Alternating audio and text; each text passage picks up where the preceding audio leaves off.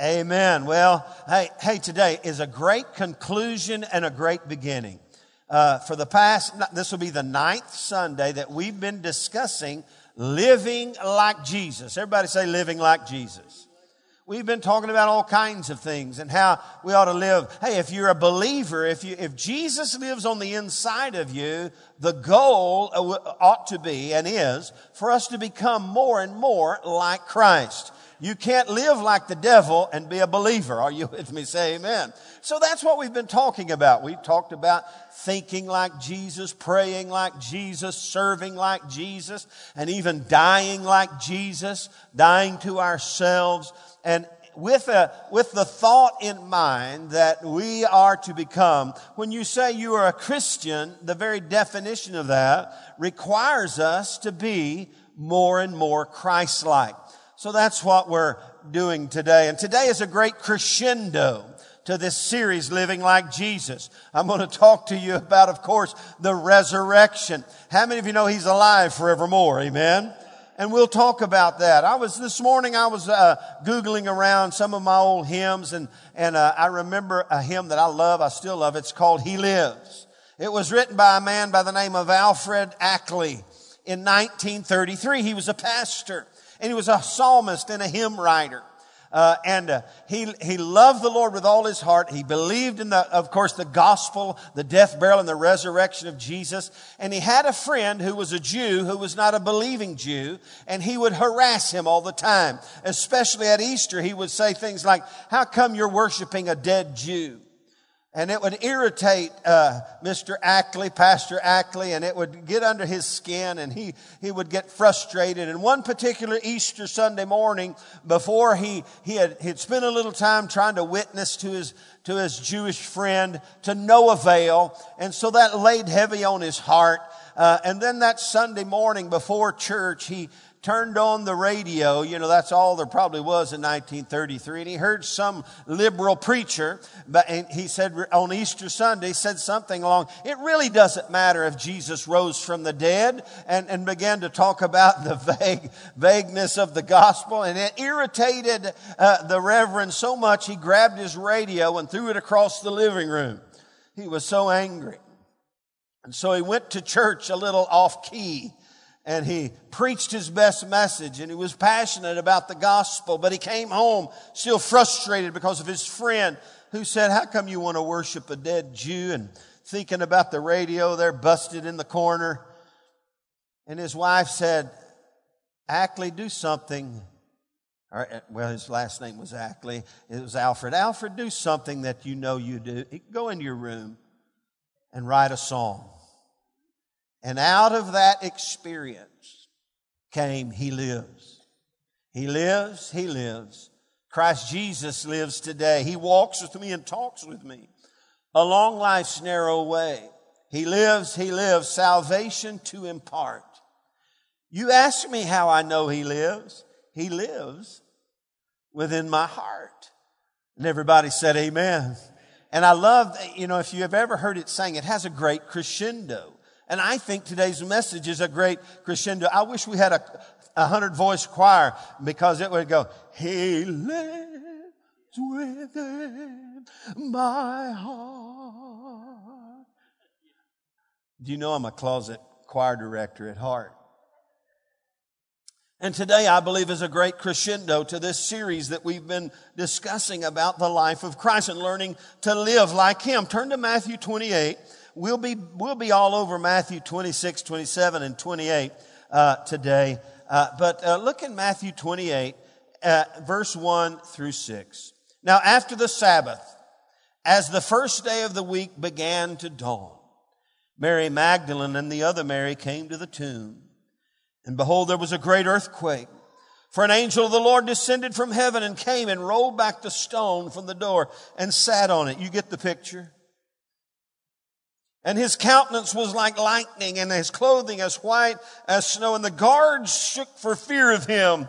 Just pause. The guards were there to keep the disciples from coming and stealing away the body. So they they didn't want them to be able to do that and then say he rose from the dead, because the religious leaders of the day knew what Jesus had promised, that he would rise from the dead, and they put guards there to keep it from happening. And we know by this account it didn't work. Tell somebody that didn't work. It just didn't work. Sometimes no matter how hard people try to resist the plan of God unfolding, it just doesn't work. And in this case, it didn't work. And so the guard shook for fear of him and became like dead men. But the angel answered and said to the women, "Do not be afraid, for I know that you seek Jesus who was crucified. He is not here." Everyone say, "He is not here." "He is not here, for he is risen, just as he said. Come and see the place where the Lord lay, and go quickly and tell his disciples that he is risen from the dead. And indeed, he is going before you into Galilee. Therefore you will see him. Behold, I have told you." So they went out quickly from the tomb and with fear and great joy, and ran to bring his disciples word. And as they went to tell his disciples, behold, Jesus met them, saying, "Rejoice." So they came and met and beheld him and held him by the feet and worshiped him. Then Jesus said to them, "Do not be afraid. Go and tell my brethren to go to Galilee, and they will see me there." Father, thank you for the reading of your word. May the resurrection of Christ come alive in our hearts today. Everybody said, amen. You know, over the past few weeks, as we've been talking about learning to live like Jesus, we've learned some things about him. We've learned, number one, that he lived his life on earth with intentionality. It was intentional. There was a plan to unfold. And this, my friend, was the plan of God. The death, burial, and the resurrection was God's plan. Last week we talked about the fact that Jesus said this. He said he didn't come to be served, but to serve and give his life a ransom for many. That was his intention all along. That was the plan of God. We learned that he also, and let me say this about that. When you take all four Gospels and you put them in a blender and you blend them all up and make it as one story, understand this: 1/3 of the Gospels deal with the last week of the life of Christ. In other words, this was God's unfolding plan. Everything that happened up to this point was just preparation time. Even from creation to the cross, it was all God's plan unfolding for this very specific moment in the history of humanity, prophesied by the prophets of old, and now unfolding before the children of God and the believers in Jesus Christ, that he came with intention to die on a cross. In fact, it says in Scripture in Matthew 26, verse 2, that he told them, "I'm about to be crucified." He knew what the plan was. Number two, Jesus lived compassionately. While he lived on earth, he was compassionate. Man, just Google this. Put this in your Bible search and just Google compassion in the Gospels or whatever. And even in Matthew 5 or 6 times, it says this about Jesus. Listen carefully. He was moved with compassion. He would see people and he saw them. He said, "They're like sheep without a shepherd." And he was moved. It moved him. He had aren't you thankful that he had compassion on you? That he cared enough for you. That God so loved the world that he cared for you. That he sent his son Jesus he lived his life compassion. How are you living your life? What moves you? What motivates you in life? Jesus lived intentionally. He lived compassionately, and he lived obediently to the purpose of God. We learned this last week in Philippians 2. I think it's verse 8. It says this, that he obeyed. He loved God and he obeyed. He became obedient to the point of death, even the death on the cross. He was obedient. We learn he lived also, of course, sacrificially. That's what the cross is all about. He sacrificed his life. In fact, John chapter 1, when Jesus first comes on the scene in his full-time ministry moment, he was there at the river and John was baptizing. Remember, John didn't want to baptize Jesus, but Jesus came to be baptized. And when John saw him, he said this, "Behold the," what? Behold the what? The Lamb of God, which takes away the sins of the world. For a Jew, that meant exactly what it meant. Because they were accustomed to the understanding that without the shedding of blood, there was no remission of sins. And John looked at him and said, here comes the one who's going to be the ultimate sacrifice. And as I read in Hebrews earlier, he was the final sacrifice. He was the finished. That's why he said at the cross, it is what? Finished. No more need for the blood of bulls and goats and birds and fowl and whatever. Because he paid the ultimate price. He lived a life of intentionality, of compassion, of obedience and sacrifice. He drank the cup that Jesus had him to drink. You know, last Sunday we took communion. If you were here, if you remember, in fact, Jesus instituted communion in the Gospels in Matthew 26. I won't read it, but he took the cup, he took the bread, he took the cup, and he said, this is the cup, this is my flesh, this is my body, this is my blood. And so these disciples are trying to comprehend what's he saying here. He had just told them that he was going to be crucified. He was drawing a picture, if you will. How many of you know a picture's worth 1,000 words? And that's what the Bible teaches us about communion. When we take the bread and we drink the cup, he said, you do this in remembrance of me. Remembrance of what Christ did for us on the cross. Somebody say amen. For the price he paid. And so he drank the cup. And then right after that, Lord's table, if you will, where he instituted this thing we call the Lord's table and the Lord's communion. He went right from there to the place of betrayal, to the place of the Garden of Gethsemane, where he wept and he prayed. And he said this 3 times, Lord, if it's possible, let this cup pass from me. 3 times he said it, and even his closest disciples and confidants there, they just were so tired. How many of you sometimes you just get tired? Even in church, you get tired, and the disciples were tired. And while Jesus was in great agony and sweat as it was, great drops of what? Blood. Let me tell you something. The payment for our sin began long before they began to beat him. It began hours before, when he began to travail to the point of the sweating, as it were, great drops of blood. And he prayed 3 times, if it's possible, let this cup pass from me. But then he would say, nevertheless. Everybody say, nevertheless. You see, sometimes when you're looking at life and you know God has a plan and a way for you, and you think, I don't know if I can do this. There's always a way to get to the will of God. Nevertheless, not my will, but yours be done. How many of you appreciate today that Jesus drank the cup? Even though in his heart of hearts as a man, he knew this was going to be a painful experience. He knew it was his destiny. He knew it was the intention of God for him to be the sacrificial lamb. What was in the cup? Think about it. What was in the cup that Jesus drank? Well, it was a cup filled with a relentless conspiracy.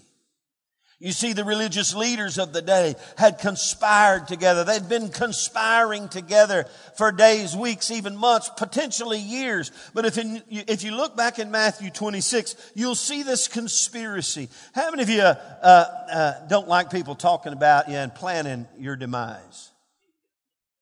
Jesus drank that cup. It says in Matthew 26, 1-4, it says this about the religious. It says this, now it came to pass when Jesus had finished all these sayings, he said to his disciples, you know that after 2 days is the Passover, and the Son of Man will be delivered up to be crucified. And then the chief priests, now catch this, the chief priests and the scribes and the elders of the people assembled at the palace of the high priest, and who was called Caiaphas. And they plotted to take Jesus by trickery and kill him.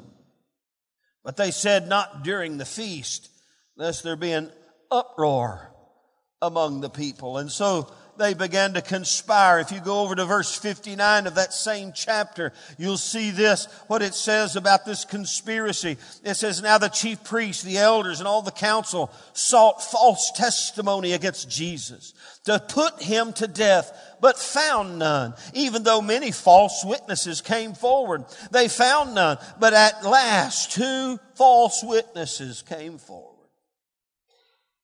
There was a conspiracy against the faultless one. There were false accusations against the faultless one, and Jesus drank that cup. He submitted himself to the relentless conspiracy, and then as it began to build, what was in the cup, not only a relentless conspiracy against him, but a reviling crowd. They stirred up the crowd against him. If you look in that same chapter, verse 65, then the high priest tore his clothes, saying, he has spoken blasphemy. What further need do we have of witnesses? Look now, you have heard his blasphemy. What do you think? They answered and said, he is deserving of death. Then they spat in his face and beat him, and others struck him with the palms of their hands, saying, prophesy to us, Christ. Who is the one who struck you? It was a reviling crowd, and as he drew closer to that moment of his crucifixion, chapter 27, verse 39, it says, and those who passed by blasphemed him at his crucifixion, wagging their heads and saying, you who destroyed the temple, build it in 3 days. Save yourself. If you're the Son of God, come down from the cross. Likewise, the chief priests also mocked him with the scribes and the elders and said, he saved others. Himself he cannot save. If he is the King of Israel, let him come down from this cross and we will believe him. He trusted in God. Let him deliver him now if he will have him. For he said, I am the Son of God. Even the robbers who were crucified with him reviled him with the same thing. The cup Jesus drank on those last hours of his life on planet Earth was a relentless conspiracy against him, a reviling crowd who spat on him and beat him and cursed him. And as we know in Matthew 27, it also involved a ruthless crown. For the soldiers, it says about them in verse 27 of chapter 27, then the soldiers of the governor took Jesus into the praetorium and gathered the whole garrison around him. Beverly and I have been there. And they stripped him and put a scarlet robe on him. And when they had twisted a crown of thorns, they put it on his head and a reed in his hand. And they bowed the knee before him and mocked him, saying, Hail, King of the Jews! They spat on him and took the reed and struck him on the head. When they mocked him and took the robe off him, put his own clothes on him and led him away to be crucified. He drank that cup. The ruthless crown, the reviling crowd, and a relentless conspiracy against him. He willingly, because he knew the will of God, drank that cup and experienced that agony. Not only was a ruthless crown in the cup, but a rugged cross. And as we've sung in times gone by, on a hill far away stood an old rugged cross. They crucified him on the cross. And if you know anything about crucifixion, in that day it was one of the worst ways to die. They wanted you to pay. It was torturous. It was agonizing. It took hours and hours. He drank that cup. Matthew 27, verse 32. And as they came out, they found a man of Cyrene, Simon by name. Him they compelled to bear his cross. And when he had come to a place called Golgotha, Beverly and I have been there. That is to say, the place of the skull. They gave him sour wine mingled with gall to drink, but when he had tasted it, he would not drink. Then they crucified him. divided his garments, casting lots, that it might be fulfilled, which was spoken by the prophet. They divided my garments among them, and for my clothing they cast lots. Sitting down, they kept watch over him. They put over his head the accusation written against him. This is Jesus, the King of the Jews. He drank the cup of the old rugged cross. He drank the cup of a ruthless crown of thorns on his head. He drank the cup of a reviling crowd that said, "Crucify him." He drank the cup of a relentless conspiracy against him. And finally, before he gave up his spirit, he drank the cup of a rejected cry. For we know in that hour, about the 9th hour, chapter 27, verse 45. Now from the 6th hour until the 9th hour, there was darkness over the land. And about the 9th hour, Jesus cried out with a loud voice, saying, "Eli, Eli, lama sabachthani." That is, my God, why have you forsaken me? He drank the cup of rejection where his own Father had to turn away. Why? Because Jesus had taken upon himself the sins of all humanity. He drank the cup. Aren't you glad he drank the cup? We should be grateful that he drank the cup. He had a choice not to drink the cup, but he chose to drink the cup. Now, because he drank the cup, history and humanity has been forever altered and transformed. Because he drank the cup, something happened. And it starts getting good. Everybody tell somebody that no, the story's getting good now. Because he was willing to drink the cup, and because he died on Calvary's cross, there was in our behalf a ripped curtain. Somebody say a ripped curtain. Now let me explain this. Let me show it to you. Matthew 27 verse 51. Are you there? If you're there, say, "I'm there, Pastor."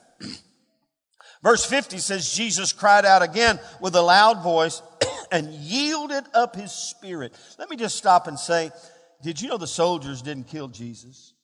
Did you know the nails didn't kill Jesus? Did you know the whipped back didn't kill Jesus? The loss of blood didn't kill Jesus. Nobody could kill Jesus. Jesus yielded up his spirit. Nobody took it. He laid it down. If you're with me, say amen. And he yielded up his spirit and he cried with a loud voice. And we know from other Gospels, he said, "It is finished." Look what it says. Then behold, the veil of the temple was torn in two from top to bottom, and the earth quaked, and the rocks were split. Catch this, by the way. And the graves were opened, and many bodies of the saints who had fallen asleep were raised. And coming out of the graves after his resurrection, they went into the holy city and appeared to many. And when the centurion and those with him who were guarding Jesus saw the earthquake and the things that had happened, they feared greatly, saying, "Truly, this was the Son of God." But it says the curtain in the temple ripped. Now, if we had time, we could describe this curtain which separated humanity from the Ark of the Covenant, or the manifest presence of God on earth. And we know from the Old Testament that only the priest who had been properly prepared could go in to the holiest of holies and give offering for the sins of the people that year. Are you with me? If you kind of remember that, say, "I remember that." And so in fact, the priest, I wouldn't want to have been a priest in the Old Testament. They put bells on their clothes. And it wasn't just so they would sound good. They would tie a rope around their ankle when they slipped behind the curtain, because if the priest wasn't right with God and he got in the presence, down he would go deader than a hammer, and the bells would stop ringing, and they'd think, well, the bells stopped ringing, and we heard a thud. They would pull him out by the rope. No kidding.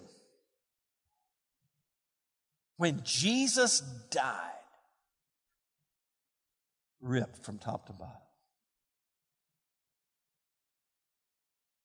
What does that mean?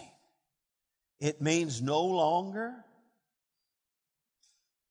is man have the trouble of being hopelessly separated from God. And we know in Hebrews that now because of the blood of Jesus, it says this, Hebrews 10:19, we can come with boldness into the holiest. Why? Because, and by the blood of Jesus, we have, access to the presence of God. That's what the plan was all about. Tell somebody that's what it was all about. I think Jim did. And turn around and tell somebody that's what the plan was all about. Tell somebody it was all about. So God can come back into right relationship with man. You see, the cross was the bridge for man to get back to God. What happened to Adam? The first man, Adam, sin entered and man was separated from God. We were hopeless and without Christ, the Bible says. But the cross paid the price. And because of the cross, the ripped curtain, the Bible now, and I can't imagine what the priest there that day thought. Man, it was dark outside, and when Jesus said it is finished, the curtain ripped. I'm sure the priests that were outside went, ah! Because they thought they were about to die. Thank God for the cross. Because he drank the cup, there was a ripped curtain. And just for a little side note, he drank the cup, number 2, there was a rich man's concern. We see in Matthew 27. And I love this. I wish I could talk to this guy. His name was Joseph of Arimathea. And when evening had come, there was a rich man from Arimathea named Joseph. Let me tell you something. In your darkest hour, it doesn't hurt to have a friend who's a rich man. They took the body. He begged for the body of Jesus. And catch this, Joseph took it, of Arimathea. Pilate gave it to him. And it says in verse 59, when Joseph had taken the body, he wrapped it in a clean linen cloth and laid it in his new tomb, which he had hewn out of a rock. And he rolled a large stone against it and the door of the tomb and departed.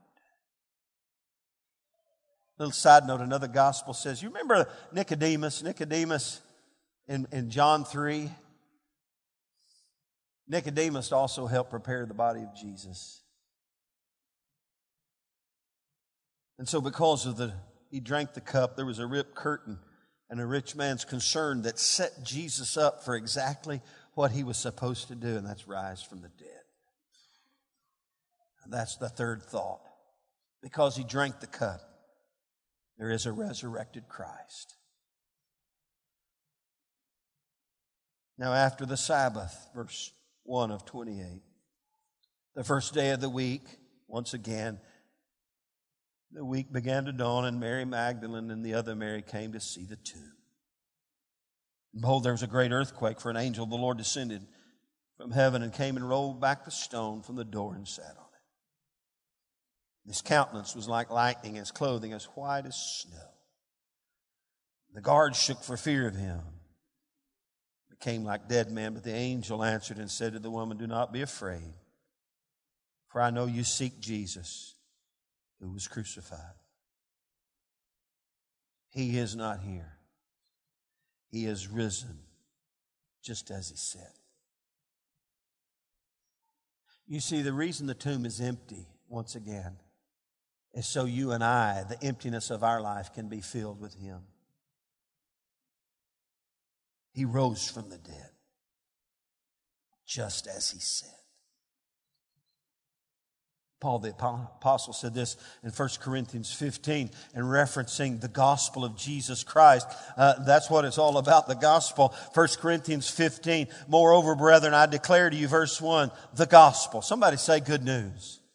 This is all good news. The gospel which I preach to you, which also you received and in which you stand, by which also you are saved, if you hold fast that word which I preached to you, unless you believed in vain. For I delivered to you first of all that which I also received, that Christ died for our sins, according to the Scriptures, and that he was buried, And that he rose again the third day according to the Scriptures. And that he was seen by Cephas and by the 12. And after that he was seen by over 500 brethren at once, of whom the greater part remain to the present. But some have fallen asleep. He rose from the dead. And if you keep reading, it says, and Christ is risen from the dead. Because he was willing to drink the cup. You see, sin was our cup. We had all drank the Kool-Aid of sin, if you will, because we were born in sin. Jesus took that cup and he drank it so you and I could be free from the effects of drinking the cup. And today, everybody say today, we celebrate the fact that not only that Jesus lived intentionally, and that he lived compassionately, and that he lived obediently, and even lived sacrificially. We celebrate all that. But today we celebrate the fact that Jesus not only lived back then, but he lives today victoriously. Somebody say amen. He conquered the grave. He conquered death, hell, and the grave. And the Scripture says he ever lives to make intercession for us. He lives. He lives. Christ Jesus lives today. He walks with me and he talks with me along life's narrow way. He lives. He lives salvation to impart. You ask me how I know he lives? Alfred Ackley said, he lives within my heart. Today, because he lives, we have the opportunity to not only live like him, but for him to live through us. For our emptiness of life, our separation from God, the chasm of darkness that sin has brought us in, we have the capacity, because of the death, burial, and the resurrection of Jesus Christ, to not only live for him and live like him, for him to live his life through us. Paul said this. This was our keynote verse for 9 weeks. I am crucified with Christ. Nevertheless, I live, yet not I, but Christ lives in me. In the life I now live in this fleshly body, I live by the faith of the Son of God who loved me and gave himself for me.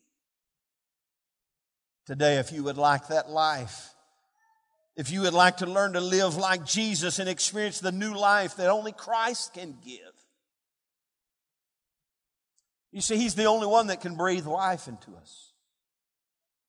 He's the life giver. In fact, John 10:10, he said, the thief comes to steal, kill, and destroy. But I've come that you might have what? Life. He came so we could be lifed.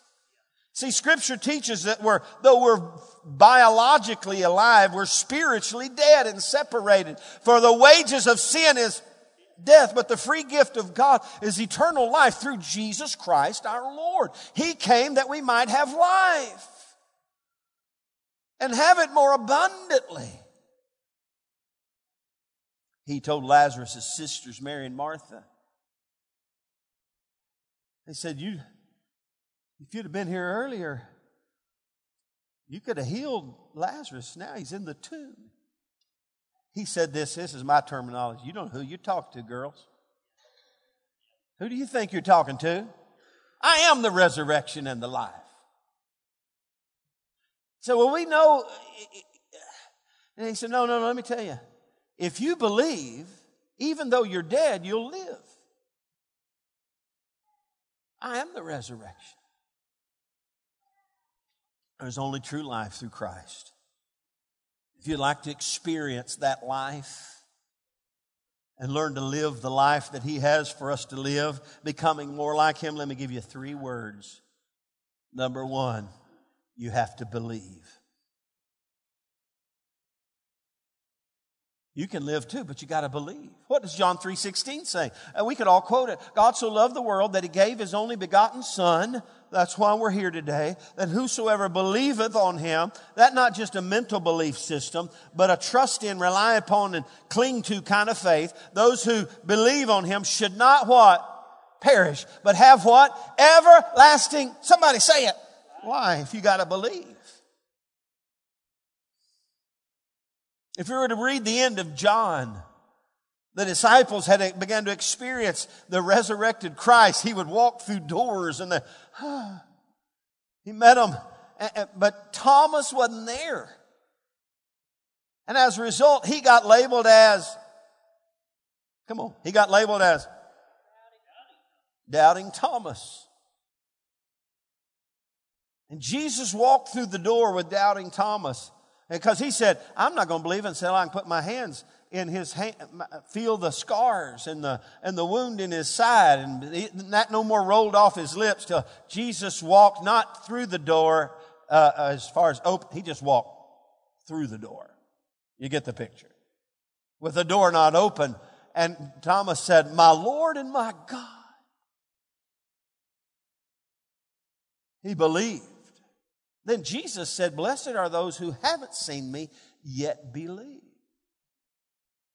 You see, faith, which is a gift of God, is the key requirement. You can't stir up faith in your own. It's a gift. The Bible says the faith, for it's not by works of righteousness which we have done. It's according to His mercy He saved us. It's a gift. God gives us the gift of faith so we can choose to trust Him. You got to believe. Paul came along in Romans 10, 9 and 10 and said, if we confess with our mouth the Lord Jesus and believe in our heart that God raised Him from the dead, what would happen? We would be what? Saved. Tell somebody you got to believe. You really do. If you want this life that Christ has, the life that is alive forevermore, the kind that, that you'll never perish, you've got to trust in, rely upon, and cling to the reality of this celebration today that Jesus died for us and was buried in a borrowed tomb and rose again, like Paul said, on the third day, according to the Scriptures. This is the gospel. You got to believe the good news. Number 2, you and I have to bow the knee. You see, Romans 10 says if we confess with our mouth Jesus as Lord, in other words, we bow and submit ourselves to the lordship, the governance, and the guidance of God, because understand something, before we give our lives to Christ, Romans 6 says we're slaves to sin. And after we give our lives to Christ, we become slaves of God. It's called lordship. It's called yielding to the governance of God in our life. It's called saying, nevertheless, not my will, but your will be done in my life. So if you want this life, you and I, we must believe, we must bow. And if we believe and bow, guess what? We then will belong. That's what it takes to belong to Christ.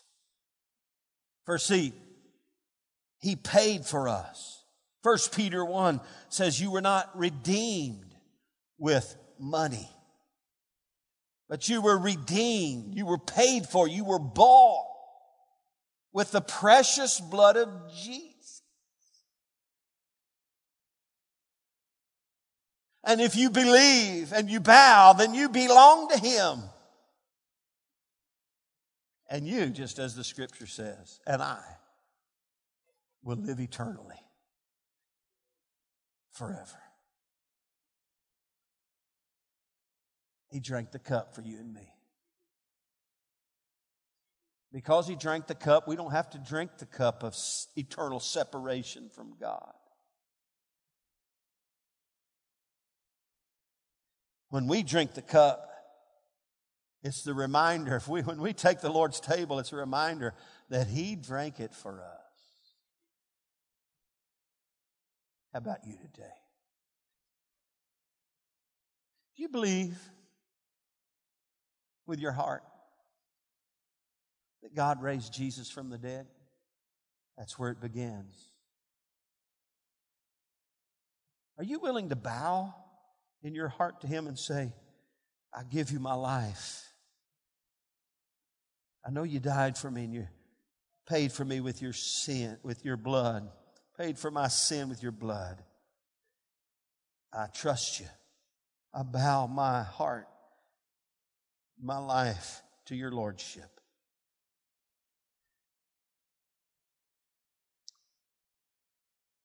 Give yourself to Him. If you do that, you'll belong. Let's stand together, bow our heads. He drank the cup for you and I. Father, thank you today. That as we come to the conclusion of this wonderful day here at Church on the Rock North, it's also the opportunity of a new beginning, a new life for each and every one of us. As we embrace all over again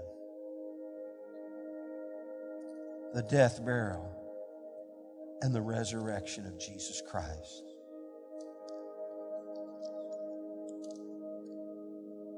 You see, Jesus, in dealing with His disciples, they were confused about a lot of these things. They couldn't wrap their head around it. When He would say, I'm going to die. John 14, He said, don't let your heart be troubled. If you believe in God, you believe also in me. And then in verse 19, He said, a little while longer, and the world will see me no more. But you'll see me. Because I live, you will live also. With every head bowed and every eye closed today, what a glorious opportunity for you and me to make a fresh commitment to Christ and a fresh confession of faith in the power of the cross, in the power of the shed blood of our Lord Jesus Christ, in the power of God to raise Him from the dead. With every head bowed and every eye closed, if you're here today and you can say, Pastor, I just got to be honest on this Easter Sunday, on this resurrection day. I'm just not sure that if I died today, I'd go to heaven. I don't know if I've ever really confessed Him as the Lord of my life. I don't know if I've ever really confessed my faith in Him. If that's you today and you can say, Pastor, I want Him. I want to experience that washing of the blood of Jesus over my sinful life. And I just got to be honest with God and myself. I don't know if I've ever really given my life to Christ. Today, in these next couple of moments, you can have the opportunity to believe and to bow and to belong. With every head bowed and every eye closed, if you're here today and you say, Pastor, that's me. You got me today. I want Him in my heart and life. I want to confess my faith in Him, what He's done for me. I want to believe, put my faith in the finished work of the cross. I want to confess Him and bow my heart to Him. I want to belong to the family of faith. If that's you, wherever you are, with no hesitation right now, lift your hand wherever you are and just hold it up just for a moment. You can say, Pastor, that's me today. I want to confess Him as the Lord and leader of my life. I want to give my life to Him. I want to trust Him today. If that's you, lift your hand wherever you are. Amen. If you're here today and you say, Pastor, I've done that, but I really not have followed through with the Lordship. I've really not allowed Him to be the Lord and the leader of my life. And on Easter Sunday today, I want to confess Him as the Lord of my life and allow Him the opportunity to be in charge of my life. I want to say, like Jesus said, not my will, but yours be done. If that's you, wherever you are, lift your hand. We're going to pray together. Father, thank you for those who have lifted their hands. Thank you for those who have listened today so intently. Thank you for those who have watched by way of Facebook Live or who will watch later. We thank you today that you are the Lord. And we confess today, I want everyone in this room listening to me by Facebook today, just say, Lord, I confess that you are the Lord and the leader of my life. I believe you died for me. And you were buried in a borrowed tomb. And you rose again so I could have a new life too. I invite you into my heart to cleanse me, to heal me, and wash me so I'll be white as snow. Jesus, be the Lord of all the kingdoms of my heart. In Jesus' name. And everyone said amen. That's why it's called good news. If you prayed that prayer today for the first time, welcome to the family of faith. If you prayed a prayer of recommitment, may God guide you and lead you. And let me tell you, a big part of belonging is plugging in and being a part of the family of faith. You see, when Jesus died and then rose again, He spent some time with His disciples, with the beginnings of the church, and He put in a plan for them to come together. Everybody say, come together. Let me just say this today for each and every one of us. We belong not only to God, but we ought to belong in His family. Paul said this, you belong in God's family with every other Christian. And so I want to encourage you today, if you don't have a church home, I want to encourage you to seriously, I don't have any strings of manipulation. I'm not the puppeteer here today to try to get you to do something you don't want to do. But let me just say, I once was young and now I'm old. Listen, you can't really serve Him effectively without plugging into His family and becoming a part of the family of faith. So I want to encourage you to pray about that and plug into the family of faith.